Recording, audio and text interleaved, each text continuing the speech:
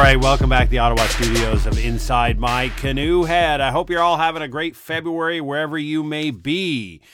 Today we're going to talk about the earthquake that's happened in Syria and Turkey. We're going to talk about lessons that translate directly to you in an area that has nothing to do with earthquakes. So sit back, grab yourself a beverage, let's get at it.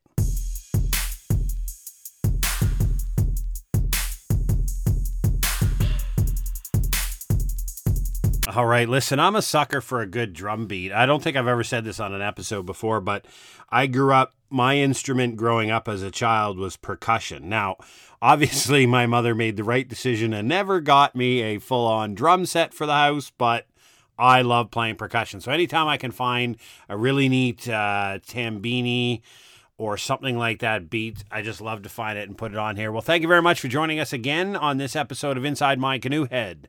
I appreciate all the messages we get. Continue to sign up for our newsletters at insidemycanoehead.ca or preparednesslabs.ca, depending on your focus.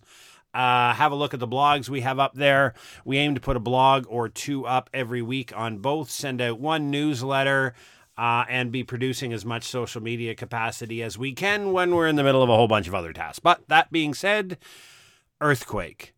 What a horrible horror of an event. And I hope you never have the life experience of having to live through something like that. I've unfortunately seen the aftermath of it, never involved in the incident. I was in Ottawa on an earthquake that happened, I think it was 2010. It really wasn't that serious. I mean, it shook the living crap out of me and the desk that I was sitting at work. And it was really funny because I was on the phone with somebody in Edmonton. And I said to her, I said, listen, yeah, we got to go. We're having an earthquake. And she's laughing. And I'm like, no, seriously, we're having an earthquake. And I'm trying to hold on. My entire desk and cubicle is shaking here. It was really weird. Anyhow, if you've ever seen that, you know exactly what I mean. The smells, the feel, the sense, everything related to such a horrible event, the catastrophic changes to lives, the immediacy of the loss. You know, it's one thing if a bunch of people get sick like a pandemic and they go through a fight and a certain percentage recover and a certain percentage have long, significant injuries and a certain percentage, unfortunately, don't make it through the illness. But it is the sudden attitude, the sudden event of an earthquake that is so overwhelming because the loss is so catastrophic, it is so immediate, and it is right there in front of you. And in a lot of us, where it really strikes a nerve is the innocence. Those people who don't have an opportunity to fight back, those people who haven't had the opportunity to live a full and wonderful life, and now they are the victims of this. So the reality of it is that these things happen around the world. They will continue to happen. We don't call them natural disasters. Much of the emergency management world is trying to remove that phraseology. And the reason for it is they're not natural disasters. This earthquake did not cause so much death and destruction because it was an earthquake. It caused it because humans have chosen to create societies on top of these faults. And then they've chosen to build structures that are incapable of withstanding the shake. And the structures come down, and it's the structures that bury and kill people. Very few people are actually killed by an earthquake, simply because the ground opens up and they get swallowed. Unlike, movies like about catastrophic Mayan calendars and climate change and stuff. But the reality is it's landslides that take people out, which I've seen. But it's usually human structures that come down on top of people that cause the vast amount of destruction. But that's the reality of the world. The number two reality that's come out of this event, it's political stability. If you look at the international response, you have tens of thousands, and I'm dead serious, tens of thousands of international volunteers from dozens of countries, often countries in direct or open conflict with that country, have sent their best and their brightest in to rescue. There's literally dozens of countries who have heeded the call to land in Turkey. There's thousands of volunteers. Arab countries and Israel are working side by side to save lives. We've got USAR, urban search and rescue. We've got HUSAR, which is heavy urban search and rescue. We've got dog teams. We've got everything coming. except if you're in Syria, because that's not the case in Syria. In Syria, you literally have the Red Cross operating in areas that are in somewhat of government control. And then you have the White Helmet, the famous White Helmet response group who's operating in rebel-held controlled areas. That's it. So you have an absolute abject dichotomy of the same, of an earthquake that happened in two different places similar to each other. You have destruction on both sides of a political border, and then you see the politicization, and it's out of reality. There is no stable environment within Syria to deploy international humanitarian aid, right? I've studied this at length throughout my career. You just don't do it because you put humanitarian agencies at high risk. A lot of countries utilize their military as leverage for humanitarian response. You can't drop elements of the U.S. military in Syria because it just doesn't work, right? They're not going to be seen as a humanitarian organization. They're going to be seen as something different. Then you have to put in a heavy security package. As soon as you start dropping armed soldiers in an area and they're armed to the teeth and defended, and oh, by the way, we're handing out free stuff, it doesn't work. So that being said, the lesson from all of that is to take away, look at your political stability in the country that you live on the face of this earth. And I say this because this podcast is downloaded in at least 44 countries, according to the list that I get. Your political stability in your country is going to determine the ability of the international community to come in and scale up a response. So, specific lessons for you sitting in your happy Western world with your feet up on your couch, drinking your cup of coffee, and listening to Inside My Canoe Head. Number one, preparedness is pre-event. Your ability to respond is founded on the decisions you make in calm and peace, which is why here on this podcast and throughout our social media feeds, we talk about the idea of preparedness being a thinking and a planning exercise, not a purchase and acquisition process. The reason being is if you think through issues that you face, things that could happen to you, devise a plan or initial strategy in your head, you're doing it during times of peace and chaos. And this is lesson number 2. It's chaos, my friends. It's absolute chaos. There is no clear delineation of who is in charge, who is responsible for what.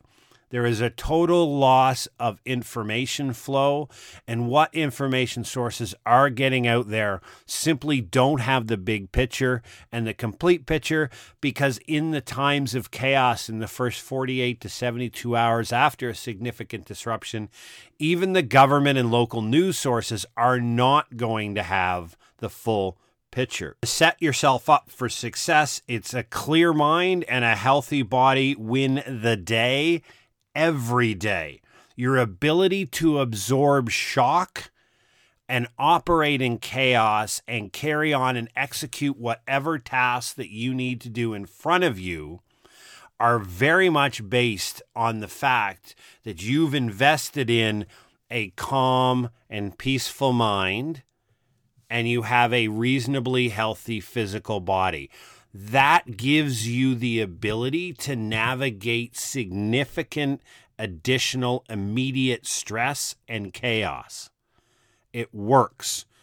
They've studied it for hundreds of years through dozens of disasters, and the folks that come out on top, the folks that do the best, are people with clarity of mind, which means they generally don't live that stressful of a life, and people who are reasonably healthy, because you're going to have a significant disruption in your food and water intake. You're going to have an incredible uptake in the amount of psychological stress that you're going to be under.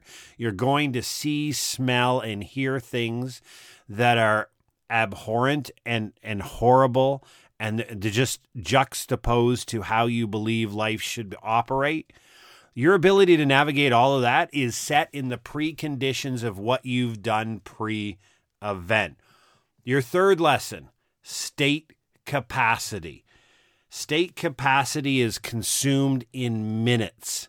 If you look at a municipal level, and a prime example here in Canada is there was a tornado that went through the city of Edmonton, Alberta in the 1980s, and within a matter of minutes, there were over 100 dead and 900 injured. Think about that in a modern city. In the city of Ottawa right now, where we have 1 million people, there's approximately 18 ambulances on the road and available at any one time. Think how fast they're overwhelmed. State capacity gets consumed in mere minutes. Then you're looking at a period of days without assistance. I spent significant time in my military career at various different military units that were called immediate response units, right? 72 hours notice to move is the standard for an immediate response unit in the Canadian Armed Forces, and it's very similar around the country and around the world in different nations, which means that military unit is not leaving its barracks for 3 days after the event. Okay? It's not. It has to, number one, rescue itself if it's been affected in any way, shape, or form. The military just doesn't drive out the front door and see what's going on the way. Everything is a deliberate, planned operation. They're not coming any quicker. The same as when you're looking for support from neighboring municipalities. If they're affected, they're not coming. If you're looking from levels support from subnational governments and neighboring subnational governments, so states or provinces or territories, they're not coming immediately. There is a significant gap in time frame where, irrespective of the injuries that you have and the need that you and your family faces, there's going to be little to no assistance. State capacity, well-intentioned, incredible people, they want to help, but they are going to be literally overwhelmed in a matter of minutes. Your key to success is lesson number 4. It's your community, your social networks, and your social capital, those bonds and the connections you have with your friends, neighbors, and colleagues is what's going to get you through the day. It's what's going to make this a successful as possible event for you. Because your social networks, if you think about all of the people you know, all the people in your neighborhood, right? It's not just that I know my neighbors 3, 5, 7, 8, 9 doors up on either side. It's that I now have access through that relationship to their resources. They have access to mine. Every house doesn't need a chainsaw. We need a chainsaw on the street. Every house doesn't need a working radio and a communication system. We need one in the neighborhood. And if you see as a community, as a block response effort, local people are the first responders. And watch what we see now on the video is some really incredible rescues 96, 100 hours later. Even as early as 72 hours, you see very well-skilled international agencies with the right set of tools rescuing people from the wreckage, okay, and from the rubble. Not a problem. What you haven't really seen is the vast, and the numbers prove it in all the disaster research, the vast majority of people rescued in an earthquake and a rubble and a landslide situation are done so in the first 12 to 24 hours, and that rescue is conducted only and solely by the neighbors, friends, and colleagues and family who are in the immediate area. That's your first responders. Look around your neighborhood. Get to know the people. It's your best weapon, your best device. It's absolutely free. It's what we talk about in your social capital and building your community around you, because it's those people in the houses when you look out your front window and you look down the street. It's those people that are the ones who you're going to have to rely upon in the first couple of days of a significant event of where you leave. And the people in Syria are understanding this. Entire neighborhoods are being devastated. And the international assistance is still not in some areas affected by the earthquake 5 days later, even for initial assessments. They're using drones and helicopters to overfly some areas, but they're not even in all the towns yet. And we're in day 5 after the event, day 5 or 6. So that just explains to you that don't think in a North American or Western European context that the response is going to be any greater simply because you're in Western culture or you're in a more developed part of the world. Please don't sink into that idea that somehow you're going to have faster and better government and community response. And unless you build that community response, good luck to you. So lesson number 5, evacuation. And I harp on this throughout this this podcast, and I've got a number of episodes last season on evacuation specifically. Listen, everybody prepares to ride out life's disasters, significant disruptions, and weird heralds, as I used to call them, at home, because this is where all your stuff is. This is where everything you have. This is where you're comfortable. This is where you're calm. This is where you find your Zen place. Your home is your castle. So yes, obviously, intelligently, you 97.6% of the time, 19 times out of 20, you intend to ride out whatever's coming your way in your house until you can't, until your house is no longer standing. And I learned really the idea behind preparing for this from a very good friend of mine who's been on the podcast before, and he lives in an earthquake zone in southwestern BC. And, he said, I've been to his house. He's got a nice little house, nice little yard, incredible Zen area. I tell you, man, it's just incredible Zen area. But his disaster supplies are largely on his property in a place that's not going to get collapsed upon, if you know what I mean. So if his house comes down and becomes unusable, his little block of land where his house is on is usable. He has the skill, he has the necessary capability to continue to live on his property, but maybe not in his house. So evacuation for him, short of liquefaction and a massive tsunami 10 feet tall taking everything out, is to basically live on his property and carry on. But if you have to evacuate, and I say this 10 times out of 10, again, preparedness is about what you do pre-event. Your evacuation destination needs to be predetermined. Like right now, as you're sitting here listening to this awesome podcast at Inside My Canoe Head, you need to know where you're going to evacuate to if your house no longer is available for use. And I don't care why, whether it's an earthquake, hurricane, fire, your idiot neighbor blew up his gas line. Like, I don't care. It doesn't matter. It really doesn't matter why your house is not available. Where are you and your family and the people you're responsible for going to go to when your house isn't available anymore? That's your job right now to figure out. It doesn't cost any money. I'm not talking about a credit card at a local motel or a motel 100 miles out, because you are going to fight with tens of thousands of people. This needs to be a friend, a family member, a colleague, somebody you've made a reciprocal arrangement with to have each other's evacuation center, a place that you know you can go. You have a primary and an alternate route to get there, and you have a primary and alternate means of transportation, which basically means I used to have a bike here. I've switched it to walking. I've got a place that's 10 kilometers away that I can walk to, and I've got a place 150 kilometers away that I can drive to, right? So I know exactly where I'm going, and I know exactly what routes are available to me to get there in the case I have to evacuate my house. Again, peace and calm, these decisions are made. So when the shizzy hits the fizzy and the world goes pear-shaped, I know where I'm going if I can't stay home. Everybody else is running around trying to figure out, they're trying to get on the phone, they're trying to get on the internet to book a hotel room, and little old Jeff and his family are packed up and headed to our destination in a calm and relaxed, as much as possible, manner, right? Understand, planning ahead of time makes evacuation so much easier. And then you got to remember what you're taking. And I don't want to delve into the world of emergency kits, but remember, if I'm going to a place, I don't need to bring 21 days worth of food because there's food at the destination. The destination that I have for evacuation is outside the impact area of anything that may affect. We've basically designed it so this other person's house and mine are basically so geographically different and separated by about 150 kilometers.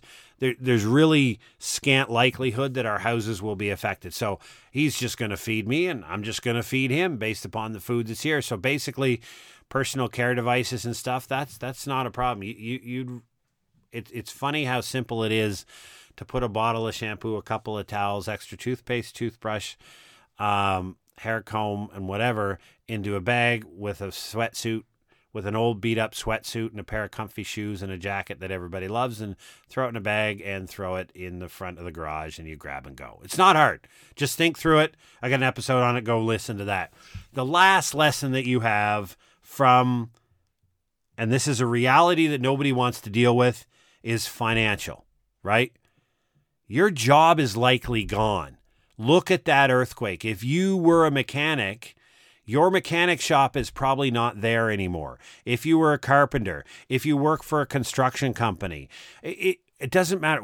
You've got to realize that not only your house may be damaged, but your livelihood may be gone. Like you're done. Like there's no more paychecks and there's no more work for you in that line of business because it's just been devastated. The owner may be rebuilding, but trust me, the business owner's not going to pay you for 9 months while they're rebuilding their facility to reopen. That gap, that's your responsibility to be able to pay your bills as soon as your income stops, right? The second your income ceases for whatever reason, and I've used the pandemic as a prime example in the past, because if you think about it, you had a whole bunch of really intelligent, strong, capable workers doing wonderful work for strong, healthy companies, and they all got fired because of a pandemic. They all got laid off. What was your plan when that happens, right? What is your plan when you get fired? That's your job to have that plan. It's your job to know what you're going to pivot to, what training you need, and how to do that. And we're going to have that detailed in an upcoming episode as to how to design that step by step, exactly what you have to do in your financial pivot plan. But if your job is likely gone, what will you pivot to? How will you reset and restart if necessary? That's your job to figure out. It's not the government's job. It's not the government's job to take care of all of this for you. I mean, I don't care what political stripe you are. Look at any government around the world, and they have trouble delivering the most basic of services that governments are expected to do, and they do so for an incredibly high price tag. And yet you're going to sit back on your couch and think that this thing called government is going to come flying in and rescue you, is going to pay your bills and take care of you. Here at Inside My Canoe Head, we try to defeat that fallacy with logic and facts and tell you that no, if you want to be successful on the preparedness side, there is but one question to ask yourself: who is responsible for your outcomes? And the answer can only be you. It is up to you to plan, prepare in times like this, a period of calm and peace. So hopefully these 6 lessons that we went through and a couple of realities related to the earthquake in Syria and Turkey can show you how chaos reigns, how catastrophic events can so momentarily and in a second of time dramatically change the course of your lives and where your future is, and understanding that it's up to you to be ready for that from the perspective of having the basic requirements and the basic plan set up so that you stay one step ahead of the general population, and that you're not relying on state capacity and the government to come rescue you. So thank you for listening to this podcast episode of Inside My Canoe Head. If you want to, and I strongly encourage everybody to donate to the effort, I am an immense lifelong fan of the work of the Red Cross. There are a lot of great agencies out there that do wonderful work. Go to the official Red Cross website. Don't take any links from anybody else, including your government or a company. Because remember, at the checkout, When the grocery store asks you to donate $10 to the Syrian relief effort, they donate it and then they take the tax right off. So as an individual, go directly to the redcross.ca, redcross.com, whatever the official Red Cross website is in your area, and donate cash, not things. I spent 20 years in logistics. Don't give them physical items. Never give physical items in disaster response. Never, ever, period. No matter how well-intentioned you are, don't send blankets and mittens and hats. Send cash. The reason being is the Red Cross can leverage that to a much greater degree. They can buy locally where the logistics exist. If you buy a whole bunch of crap, a whole bunch of well-intentioned crap, for humanitarian relief, and you drop it off in Canada, somebody has got to get it to the other side of the world, and by then it just ends up in the trash heap. So thanks once again for listening to this episode. Keep your comments coming. Sign up for our newsletters. Follow us on socials. Have yourself a great and incredible weekend. Take care.